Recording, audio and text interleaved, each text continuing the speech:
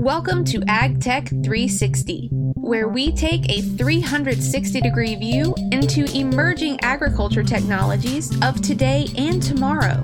Our host, Adrian Percy, helps us to create robust dialogue among stakeholders in academia, industry, and extension, including researchers, growers, producers, and the overall agriculture sustainability community. AgTech 360 is brought to you by North Carolina State University, CIRSA, the Center of Excellence for Regulatory Science in Agriculture, and the Southern IPM Center. So this is Adrian Percy for AgTech 360. It's a pleasure to be with you here. Likewise. Great to be talking to Bobby Vick. And Bobby is at a really fascinating company called PrecisionHawk. And we're actually talking in downtown Raleigh, which maybe for many people isn't the immediate location you think of a really vibrant startup working in agriculture and other sectors. But we're going to talk a lot about drones and UAVs and precision ag and PrecisionHawk as well, but also learn a little bit more about Bobby. So Bobby, tell us a little bit about yourself and your background. Sure. First, thanks, Adrian. It's a pleasure to be part of the conversation. And it really is an exciting space to be in. You know, ag tech it's a realm that gets a lot of news, but I think it's still a fairly new space, a fairly new element of agriculture. And if you can't tell by my voice, I am a native of North Carolina. So I was born and raised about an hour east of Raleigh in Wilson, North Carolina. Originally known, and I guess still known as the world's greatest tobacco market. And so agriculture is a big part of my roots. My dad was a tobacco farmer for 30 plus years. I still have family that farms today. I was in 4-H growing up and knew NC State was probably where I was going to land. And of course, I ended up there. Didn't know at the time that I would be there quite as long as I did, but I got 3 degrees out of it and landed in the Department of Biological and Agricultural Engineering, or for short, just ag engineering, and really had a fantastic opportunity there to learn a lot about applied sciences in agriculture. And what I saw from my undergrad through my PhD there was I had the fantastic opportunity through the university to work with really stakeholders at every element of the agriculture space, from farmers and extension agents, out in the rural counties, in some cases of North Carolina, to some of the leading industries in the ag tech space right here in our back door. And I saw all this tremendous development going on in the industries and in the academic side, and really a hunger among farmers to embrace technology, to embrace these new developments, but yet a disconnect between the two. My focus at NC State was loosely was precision agriculture. Specifically, it was around how do we make decisions about water management and doing things like using soil moisture sensors or weather forecasting and crop growth models and sensors from unmanned vehicles to make decisions about the management of crops. But really what drives me and my passion today is to connect that new technology that's out there, whether it's on the chemistry side, the product side, or more of what we think of as traditional technology, be it sensors, devices, to the end users in the agriculture space, whether it's a farmer, whether it's a researcher, or someone in between that. And that's part of what led me to PrecisionHawk. So I do want to explore this idea of technology and the importance of new technology. I don't think many of the members of the public who are perhaps a little bit disconnected from agriculture realize how much technology and innovation actually goes on in our sector. 100%. And it's been obviously a sector that has been around for millennia, literally. And innovation and new approaches has always been something that has evolved over time. But I would say, at least from my perspective, in the last 20 years, last 10 years even, there's been an incredible transformation in the way that agriculture is done. The types of tools and machines and approaches that farmers across the globe have at their disposition and what they're doing. And why is that? Why have we seen this uptake in technology so apparent in the last few years? And what is the future? What do you foresee moving forward in the next 5 years? Sure. Well, it's a rapidly changing space. You mentioned farmers have been, by necessity, innovative, forward-thinking individuals for really the entirety of agriculture being a part of our world. But particularly over the last 10 to 20 years, there's been just this rapid uptake. And I think part of it is just it's the intersection of the technology boom that is in the world today, but also meeting the needs of farmers, of meeting agriculture. And the example I like to give is farmers today in the palm of their hand and usually in a smartphone have access to more information, more data regarding the fields that they're managing than a farmer would have experienced in a lifetime before. And that's both good and bad. There can be challenges associated with that. But I think with information comes power, if you will, the ability to make more informed decisions, more flexible, more nimble decisions, so that we're not just managing everything the same way we always did it, because that's what our fathers and our grandfathers did before us. But because we're making an informed decision based on, real-time information from all these different layers, different streams of information that maybe they existed before, but the farmer or the researcher didn't have immediate access to them. It's the immediacy of that interaction with the information I think is so powerful, because a farmer doesn't have, weeks or days to make decisions. They have minutes or hours in some cases to make decisions. So accessibility and quickness of that information, I think, is frankly part of what's driving it. It'll be interesting to see where the next 5 years take us. I mean, I always love this analogy that a modern day tractor has more technology than the first lunar module that landed on the moon. That's frankly probably true of most people's watches as well. But, but yeah, absolutely. Possibly. And there's a lot of attention around autonomous vehicles and self-driving cars. It's interesting. In fact, I think John Deere just did a big emphasis on this at a major global trade show. Autonomous vehicles in agriculture have been around for years, and it's kind of interesting. There's still a lot of ways that we can go and where that can develop and go further. But in some respects, agriculture has been at the forefront of some of these technologies, whether it's GPS, whether it is autonomy or other innovative technology that maybe folks outside of the agriculture space don't necessarily make that direct connection all the time. Yeah, I mean, I prefer to think of an autonomous tractor rather than an autonomous car on I-40 at rush hour. So you're right, you're working in a different type of environment. Absolutely. And we've seen in our daily lives enormous progress in the digital transformation of many, many different industries, whether it's accessing movies through Netflix or Prime, or whether it's calling a cab with Uber. What is the current state of affairs in agriculture? How much digital transformation has there occurred in this industry?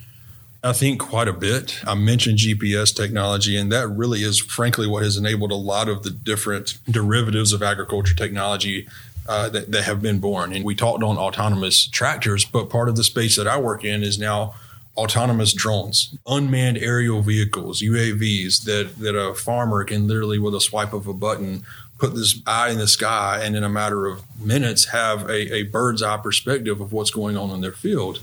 And I think autonomy is where a lot of advancements are going to happen in agriculture, not just in the machines that they're using to tend the fields or apply products, if you will, but also whether it's robots or drones that are being used to inform more decisions and collect information from that field. Does that mean that a modern farmer needs to be an IT specialist, or are these types of products sufficiently user-friendly that they can actually make decisions from them? Fantastic question. And I think the answer is, thankfully, no, they do not have to be an IT specialist. There is this sort of stigma that is associated with technology sometimes of, well, I'm not sure I'm capable of figuring that out. But the beauty of the technology that's being developed today, it's hard not to go back to a smartphone. It wasn't that long ago that the concept of having access to your email or the internet or videos or whatever on a phone was foreign. But now it's second nature to us. And I'd say that probably the majority of the farmers that you encounter today have some form of tablet or smartphone or whatever that they're referencing typically in their vehicle. And the beauty of that, and I think the great thing about the development work that we're doing and that others are doing in this space, is we're trying to be mindful of identifying the problems and then developing solutions that meet those problems in an intuitive way, not just coming to the table with a solution looking for a problem. And I think that's part of what's worked against some folks and even us at times in this space is we say, oh, this is a new technology. There's got to be an application for this. Let's now find the problem that this solution fixes. I think folks in the industry today are realizing that the better way of approaching this is let's understand what the farmer's day-to-day life looks like. What does it look like from the time a seed goes into the ground to that crop is managed throughout the season to it's harvested and then sold at market? And what are the pain points? What are the challenges along the way? And then how can we target very specific advancements to meet those disconnects, if you will, along the system? So let's talk a little bit about UAVs, as you call them, and drones. And Tell us, what is the advantages of using those types of tools as opposed to satellite imagery or a flyover from a manned plane, or perhaps photographs that you could actually take from the ground? What kind of advantages do they offer the grower? Yeah, we view this space as really there's benefits to each layer of information. Satellite technology has become more readily accepted in agriculture, and it's services today that you can subscribe to and get an alert or a notification when there's been rainfall on your field or when there's suspected to be a problem over a field. The benefits that we see in UAV technology is really multifaceted, but it's particularly the temporal resolution and the spatial resolution. And to put that in more understandable terms, it is that, part of the decisions that are driving precision agriculture is the ability to not see the field as a homogeneous unit, but to be able to see the diversity and the variability that is within a field, and maybe sometimes even from plant to plant within an individual row. And so with drones, I said temporal resolution, and I said spatial resolution. What I mean by spatial resolution is that we can see literally to sub-inch, sometimes even sub-centimeter precision what's going on in a field or even on a leaf of a plant. The temporal resolution of that is if I'm looking for satellite imagery or manned imagery, I've got to wait for that satellite to pass over, or I've got to wait for an aircraft to be available, and it's generally going to be cost prohibitive for me to fly a small area. We're going to want to fly, several thousand acres for it to make it cost effective. With a drone, I can literally have it in the back of my vehicle. We can drive out to the field. An example that comes to mind here locally is a couple years back when one of the hurricanes had come through North Carolina, and there was extensive flooding, crops that had standing water in the middle of the fields. In one case I can think of where a farmer literally couldn't even walk in his field yet, but he was able to put the drone up. And that afternoon, he then has this sub-inch resolution map of his field. He knows exactly how much damage is there, how much area has been affected. And it's not he then immediately went in the field and acted on it that day, but he had an informed decision immediately that he could start making assessments of, okay, as I'm starting to plan from the recovery of this storm, am I going to invest more inputs in this field to try to recover from it? Am I going to cut my losses and say, well, this field is, it is what it is. Now we move on. But it's that ability to see things from a different perspective and in a different time and a different efficiency than what one otherwise be able to see either walking around or relying on satellites or other mediums in between. But I mentioned this earlier, at the end of the day, whether it's a drone, whether it's an airplane or a satellite, it's a mechanism to capture information, whether it's visual imagery that we can see with our eyes, or it's thermal imagery or multispectral imagery that we can't perceive with our eyes. All of these platforms, as we call them, are really vessels to carry a sensor to collect information.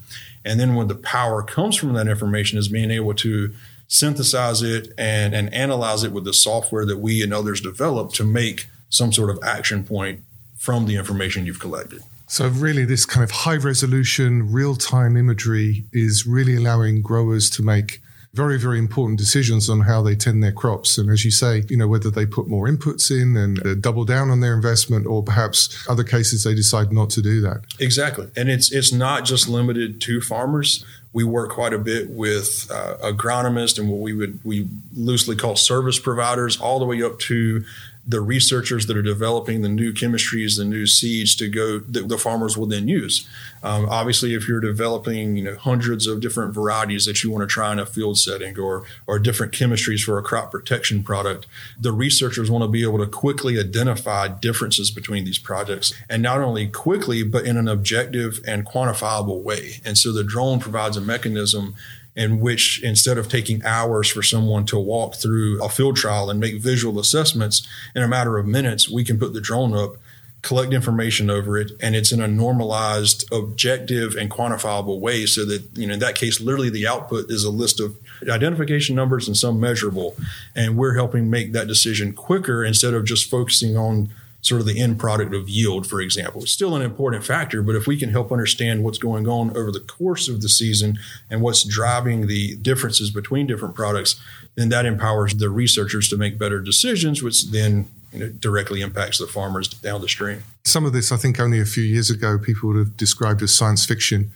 but it's here today. Just taking this one step further, and maybe this already exists, but can you imagine drones being used to identify, for instance, the onset of diseases or the arrival of pests in a field, and then communicating with other drones that go ahead and then spray those parts of the field? So you've got a really kind of self-contained autonomous system that is really helping the farmer be very, very reactive, and at the same time, do it in a very sustainable and cost-effective manner. Absolutely. And you've really hit on where I think the future of the ag technology from a mechanization hardware standpoint, I think it's not the individual systems, whether it be a drone or a tractor or a sprayer, that I think is the individuals I don't think are the future. I think it's the integration, the holistic ecosystem of those components together that really makes sense. I envision the day, and part of the limitations across the industries today is the regulatory space. For example, UAVs, it's a lot easier for anyone to get their commercial pilot's license today to be able to operate a drone, but it still requires an operator to be there. I truly think there's a future that's not too far off, where in rural farm settings, you could have a drone that is based in the center of, let's say a few hundred acres of agriculture. That drone takes off, whether it's at night or early in the morning, it flies the field, it does its thing, it makes some decisions while it's flying. It then transmits that information back to either some central computing system that's in the cloud, or maybe it's local to the field. And then that's initiating robots that go out, or maybe it's an irrigation system that turns on. It does still sound a little bit science fiction to think about it, but I don't think we're too far off from that in terms of being able to make decisions and actually affect those decisions without an individual having to step into that field, being able to centrally manage it from an office or from the farmer's home. And that's not a bad thing. Sometimes, is that going to replace jobs? The reality of farming today is it's a very labor-intensive process. And there are probably decisions and management practices that we would prefer to employ that we can't today just because of the labor that it would require to do it. So I think this autonomous vehicles and the integrations of the two together is only going to enable that further and make the reality of implementing those decisions and those futuristic seeming technologies become more reality sooner. Excellent. So where does PrecisionHawk fit into all of this, into this landscape? And tell us a little bit about the company. Sure. PrecisionHawk, we are based here in Raleigh, North Carolina. We've been around for almost a decade now. And as you can imagine, just like the ag tech space, the UAV space is rapidly changing. We sort of jokingly refer to drone years. We call it around here, kind of like you would think of dog years. A lot can change in the course of a year in drones. And we as a company have seen a lot of changes. We started out very much manufacturing the hardware. We actually made a drone that had swappable sensors, and it served its purpose in the industry for a few years. But what we realized was there was a need not only for hardware, and there were a lot of companies making very nice drones and sensors, but for the ability to integrate those sensors together, as well as provide software for making decisions from that technology. So today we are an end-to-end drone or aerial imagery solution provider. We have everything from pilots that can come out and fly farms for a farmer, to a researcher, to those individuals who want to purchase hardware. We have the ability to connect them to the leading hardware manufacturers to make a complete system. And then we have software that takes the imagery, takes the information from those drones, and turns it into a decision, whether it's a shapefile for a precision application sprayer, or it's some other decision point. We're doing a lot with machine learning to be able to count plants, and not only count plants, but identify different features on plants or size plants and look for characteristics of them to be able to see things before we with our eyes would be able to detect them, or at a scale that we wouldn't be able to detect. So it's an incredibly fascinating environment to be in. There's no 2 days are ever the same. And you really get the opportunity to work with, agriculture is sort of our bread and butter, and which is the part of the industry that we focus on. But we've actually expanded. We work in the implications of this technology is not just limited to agriculture. We work quite a bit with energy companies, with construction companies, insurance, oil and gas, the gamut of operations that can be benefited by an unmanned aerial vehicle is really endless. So part of our challenge is finding where do we focus and keeping our eyes both on the immediate gains, but also the forward vision of where will this technology go, not just the near term, but long term. So you have a network of pilots nationwide, perhaps even beyond the borders of the United States? We do. You can think of the Uber model of drone pilots, and predominantly the pilots are here in the U.S., but we do have some globally as well. And what this consists of is thousands of pilots that have gotten their certification in whatever region that they live to operate as a commercial drone pilot. And this could be everything from they fly real estate all the way up to they do fly farms or construction sites. And this network is called droners.io. It's part of the PrecisionHawk company. And if you're a pilot, you can sign up here and say, here, I provide these services as a drone pilot. But the flip side is if I'm a customer, I can log into this portal and say, well, man, it'd be really nice to have a drone pilot that come out and fly whatever it is that I have this weekend or next week or whatever. In that portal, you can connect the two together. Or if we're working with an enterprise client that maybe has research fields across the globe, we can then leverage this drone pilot network to help with the data collection that's going to then come back into our central system of software for working with it. But it helps expedite and make more cost effective, frankly, the collection of the information. And we think it's powerful because we're helping pilots in those local regions be connected to jobs in a relatively emerging industry. But we're also allowing established industries to find operators in their locale that can help them with the adoption of this technology and make it more affordable at the same time. Excellent. So here in Raleigh, you have your operation center, you have your software development. I mean, what is the kind of profile of and background of all the folks that are working in this office? Great question. And so you mentioned we're in downtown Raleigh. We're actually in a fairly new office. We love the space. It's called the Creamery. For those that are familiar with the area, it actually was a creamery. It was Pine State Creamery at one time. And we have a diverse background as a company. We have quite a few data scientists and agriculture scientists that come from NC State. But part of the beauty of being located in the Research Triangle is having access to all of the institutions in this area and the great talent that they put out. And I mentioned the data side. We have a strong marketing and sales team as well. And then we have pilots to hardware engineers. And it's truly it's an engaging environment. It's a rapidly changing environment, and no 2 days are ever the same. So that's part of what draws good talent here and part of what makes us excited to be in this area and in the space that we work in. Can you describe a little bit the kind of ecosystem that exists in the Triangle now? I mean, and why is that relevant to PrecisionHawk? Sure. So I touched on the academic piece. In North Carolina State University, UNC, Duke, obvious reasons, the talent bed that's there to help startups, whether it be software development to engineering and in between.